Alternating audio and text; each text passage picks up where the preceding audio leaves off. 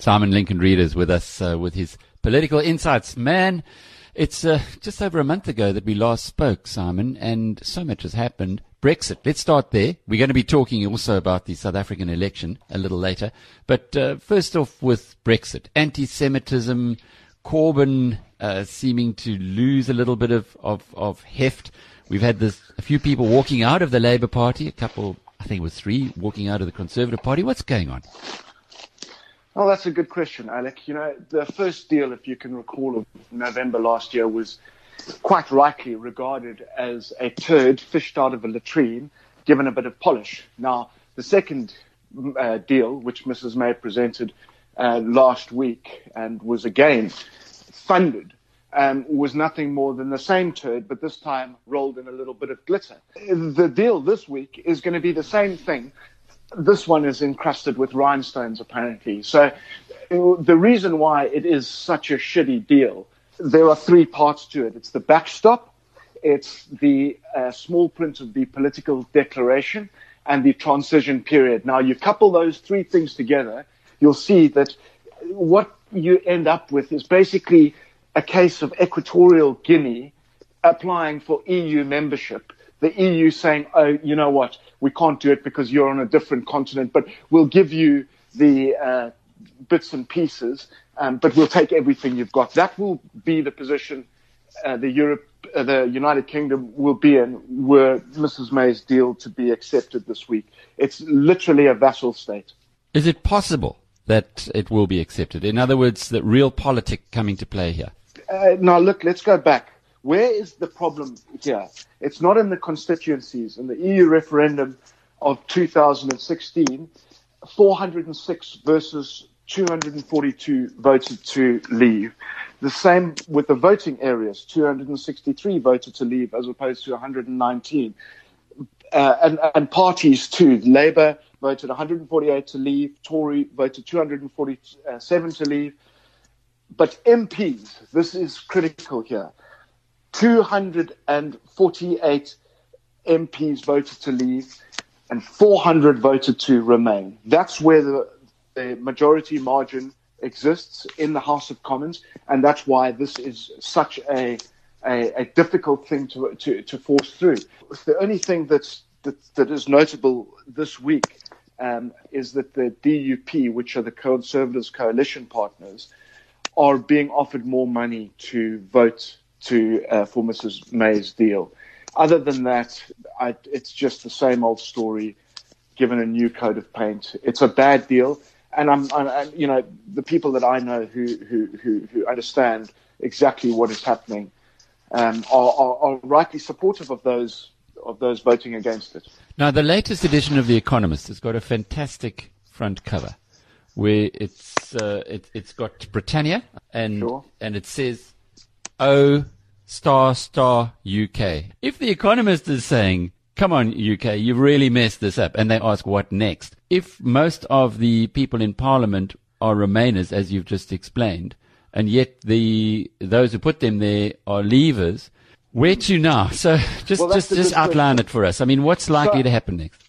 Oh, look, Alec, you know, I will not try and predict, because it's very clear that no one actually knows what is going on and what is going to happen.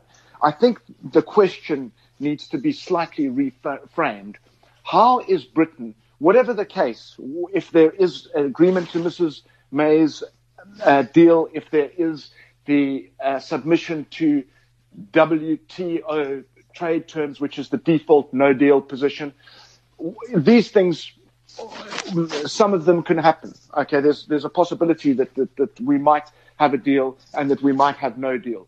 How is Britain going to resolve the issue of such a divided political fabric, such a poisonous political environment as a result of that? You know, in the old days, you had things like wars, and they could sort of serve as some national interest for a sense of unity. Unfortunately, that's not how things are done today. How is Britain going, once something has been reached, whatever it is, how is it going to become unified again? I think that is the critical question that people should start asking over and beyond what happens now. I'm sure things will fall into place, whatever the situation. But what's not guaranteed to is the division. The division has caused so much upset. It's about anywheres versus somewheres, the north versus south, the sort of masses, the unwashed versus the liberal metropolitan elites. These are critical features of a society, and I have never ever witnessed such division as you do now. What about the whole anti-Semitism row within the Labour Party? Well, this is something that I've been studying since last year, when a very popular former Labour MP called Luciana Berger arrived at the Autumn Labour Conference surrounded by bodyguards. Now, anti-Semitism had been a feature, but it was one of these issues that had been slightly concealed by the emphasis upon Brexit. Now, Luciana is a very popular Liverpool Wavertree. She's personable, and she's very proud of her religion, and she's very proud of her community. The fact that she had to arrive with bodyguards, people started looking up and going, hang on a second. And subsequently, they went deeper into specifically Jeremy Corbyn's history to find instances where he had voiced support for groups that do not believe Israel has a right to exist. And that has accelerated somewhat, and we've seen some horrendous exposure as to those close to Jeremy Corbyn and his grassroots support in Labour, which is this group Momentum. And it was obviously one of the reasons why Luciana Berger decided to quit the Labour Party and stand with the independent group a few weeks ago. I have spoken to a number of Jewish people. I live in a partially Jewish area of North London, and there are bigger concentrations neighbouring us. But in my area, a lot of the Jewish members of the community have said to me that this whole movement within Labour, this whole anti-Semitism, and the people who are supporting the case for Israel to be destroyed or not to exist, has very strong roots in an event that occurred in South Africa in 2001, which was the awful United Nations Conference on Racism. Now, I don't know if you recall, but the United States and Israel, it was held in Durban, and the United States and Israel both got up and stormed out because one of the, they wanted to describe Zionism as a racism worse than the apartheid on black people in South Africa. Now, accompanying this conference, you saw peripheral marches through the streets in which banners were displayed with the words "Death to Israel" written on them. And the Jewish people I've spoken to in North London tell me that that was the first time that they saw such brazen hatred, such brazen anti-Semitism since the Holocaust allowed to flourish unpoliced. But Simon, and Jeremy Corbyn, Simon, sorry, just as an aside, there's been quite a lot of kickback on this and saying being anti-Israel doesn't mean being anti-Semite, being an anti-Semite. How do you read that? No, that's nonsense. That's absolute nonsense. Those same people are the same people who are trying to draw this false equivalence between Islamophobia and anti-Semitism. Anti-Semitism is a hatred of Israel and a hatred of Jews. Islamophobic can mean anything you want it to mean. The same people that say that we standing up for the rights of Palestinians is not the same as hating Jewish people. It's a very cunning trick, but I assure you, Alec, that if you look into the advocates of that theory, you'll see all sorts of funny little pieces. The worst example is Chris Williamson, who's the Labour MP for Derby, who's recently been suspended from the party. He's a big one on that. It doesn't necessarily mean anti-Semitism when we say Israel doesn't respect the rights of Palestinians. It's nonsense. It's a false flag, And I would warn anyone who is partial to that it's actually very, very mischievous. So where's Jeremy Corbyn on all of this? Probably watering his allotments. It's an amazing thing, Alec, that such a peculiar position that he's taken. He can only be sort of 4 points behind. The fact is that, and that's a poor indictment on the Conservative Party. Corbyn is he's vacillating between a second referendum, despite his documented suspicion and, frankly, loathing of Brussels. He's doing anything. He's kind of coming across as being this reasonable statesman, willing to. The fact is, Jeremy Corbyn has sided with the groups such as Hamas and Hezbollah. He has a visceral loathing for everything British. Its colonial past, which I suppose is understandable. He's got a visceral loathing for the city and capitalism. And anyone who's thinking, well, he's appearing slightly reasonable through this Brexit uncertainty, is making a very, very dangerous mistake. Jeremy Corbyn and John McDonnell and their supporters, including Diane Abbott in the Labour Party, when they have declared in the past that were they to come to power, they would create an irreversible climate in Britain that goes against everything people assume Britain stands for, all its accomplishments and its national identity, ranging from immigration, ranging from the state ownership. I would be very careful in taking Jeremy Corbyn seriously, as tempting as it must be, given the uncertainty and the, quite frankly, pathetic performance from the Conservatives. So lots of fractures in British society. What about South Africa, going back home now, where the ANC have got some very dubious fellows and ladies on their list to go to Parliament? The elders of the ANC have come out to say these individuals, Malusi Gigaba, David Mahlobo, Mokunyani, and so on, should be taking their own consciences into account, because they will surely they would be harming the party if they remain on the list. Yeah, it's always a very depressing, before the ANC announces its election list, because it always happens, doesn't it? And it's always the same excuse. They claim that the grassroots have chosen these candidates. They came from branches and so on. And, I'd like to know what goes on in these branches that sort of inspires someone to choose Faith Mutambi as a candidate. You couldn't be more checkered. You could not be more bent, and yet she finds herself on this list.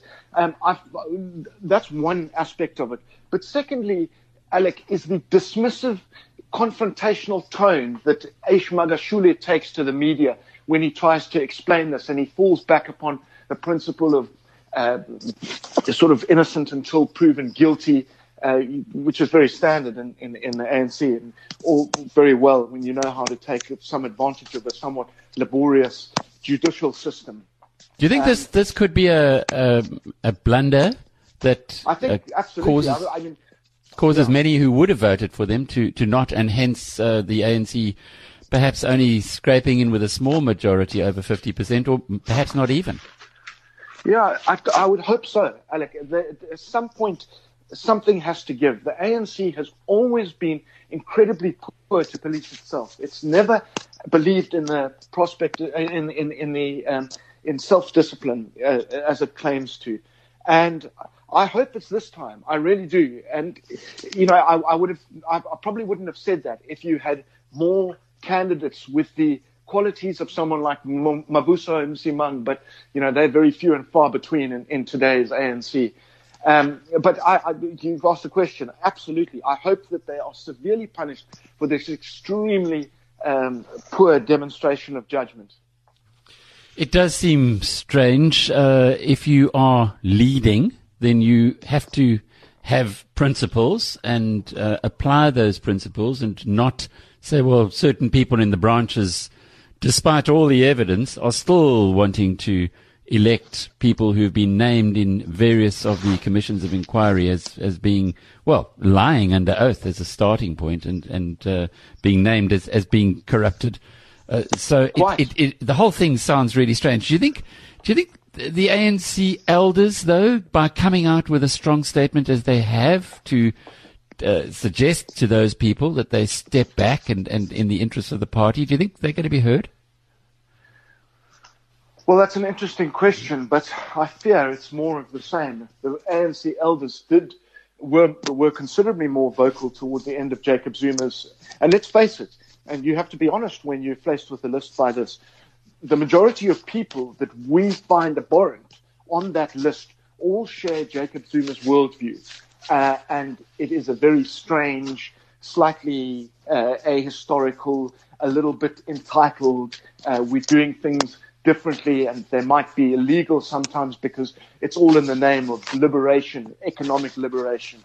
I would have hoped that in the time up until now that Cyril Ramaphosa has been at the head of the administration, he would have done more to rubbish those theories that were so popular in the Zuma era.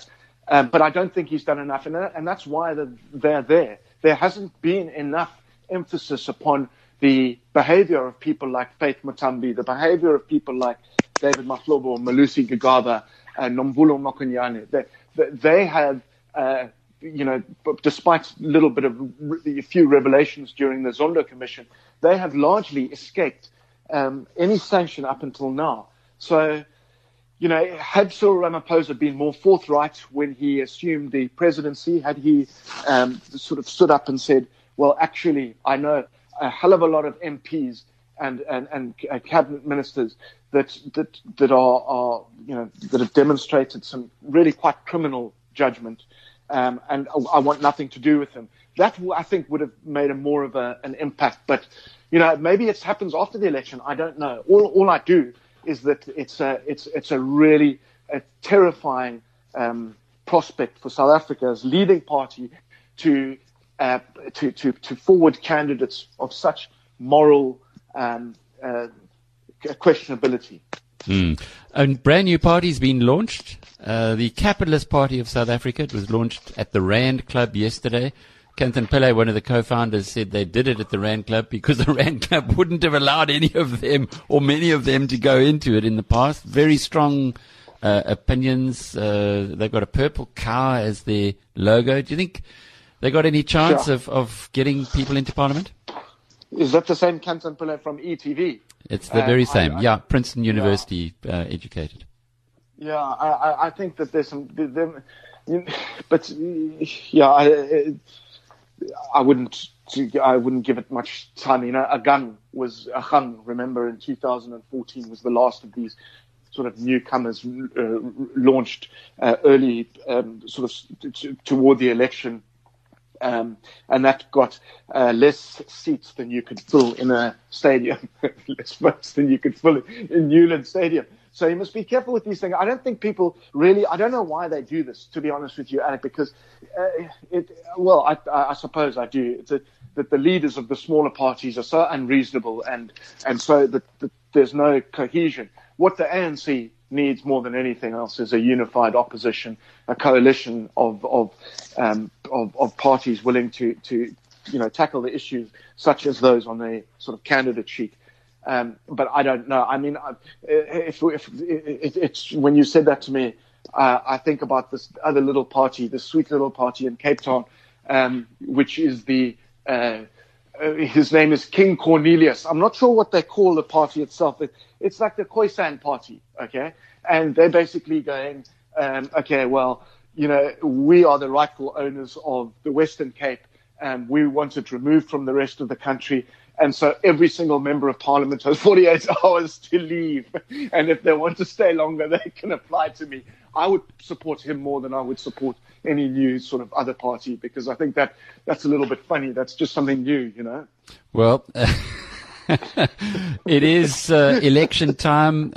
My sense of this is if you want to retain your sanity is just to stay away from anything to do with politics. But it's a highly politicized society. I was in South Africa the last 4 days, and wow, it has been with the load shedding on top of it and the election coming, everybody's talking. Everyone's got an opinion. But I think the big story there is the outrage at Faith Mazibuko. Yeah, maybe we should just ban all women called Faith from joining the ANC, or subject them to sort of psychoanalytical tests. Faith Mazibuko, the sense is that she's just lost the ANC, the Gauteng province, because she hasn't even been censured, or certainly not properly censured by Makura.